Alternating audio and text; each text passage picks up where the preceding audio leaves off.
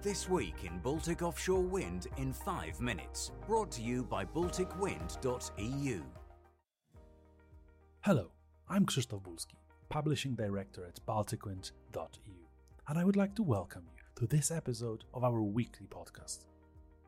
This podcast is brought to you by Baltic Power, one of the most advanced offshore wind farm projects in the Polish part of the Baltic Sea.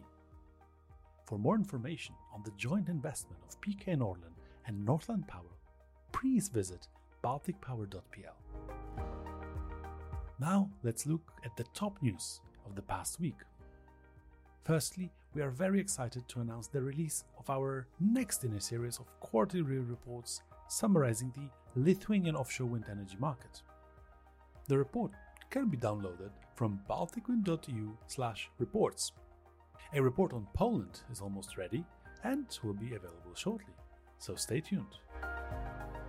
On the 9th of June 2022, we had the chance to be part of a very important dialogue for the offshore wind industry in Poland between representatives of the BC Wind offshore wind farm developed by Ocean Winds and the stakeholders of the Polish offshore wind business sector, mostly potential suppliers for local content. BalticWind.EU was a media partner of the event. I invite you to go to our website to read the article containing highlights of this dialogue and answers from Kacper Kostrzewa, BC Wind Project Director. We found the insights particularly interesting from the point of view of local content and the B2B in the offshore wind industry in Poland. Global Wind Organization has announced the 500th certified training provider since the inception in 2012. This is a significant milestone for the development of wind farms worldwide. The Global Wind Energy Council has released a roadmap for policymakers to chart way out of the current energy crisis and climate change. The 5-point plan addresses the need to restore order to energy markets while meeting climate goals and creating a secure, stable energy transition. Budimex and EDF Renewables announced the signing of a Memorandum of Understanding to partner on a 50-50 basis and to jointly commit to realizing investments in offshore wind farms as part of the second phase of the offshore development in Poland. Greenspur Wind, based in the UK, and Niron Magnetics, based in the US, have announced important progress in the search for rare earth-free permanent magnets for use in the offshore wind turbines. Marlinks has won a contract to monitor the condition of cables for the Arcadis Ost 1 wind farm in Germany. The farm is located in an area of the Baltic Sea with difficult seabed conditions.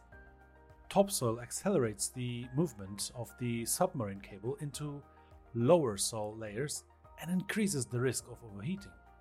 Using real-time thermal rating, one can be sure that the temperatures of submarine cable conductors will be monitored with a high degree of accuracy, preventing the cable from overheating. The next demonstration days of the Offshore Wind for Kids initiative will be held in Denmark on August 20 to 21.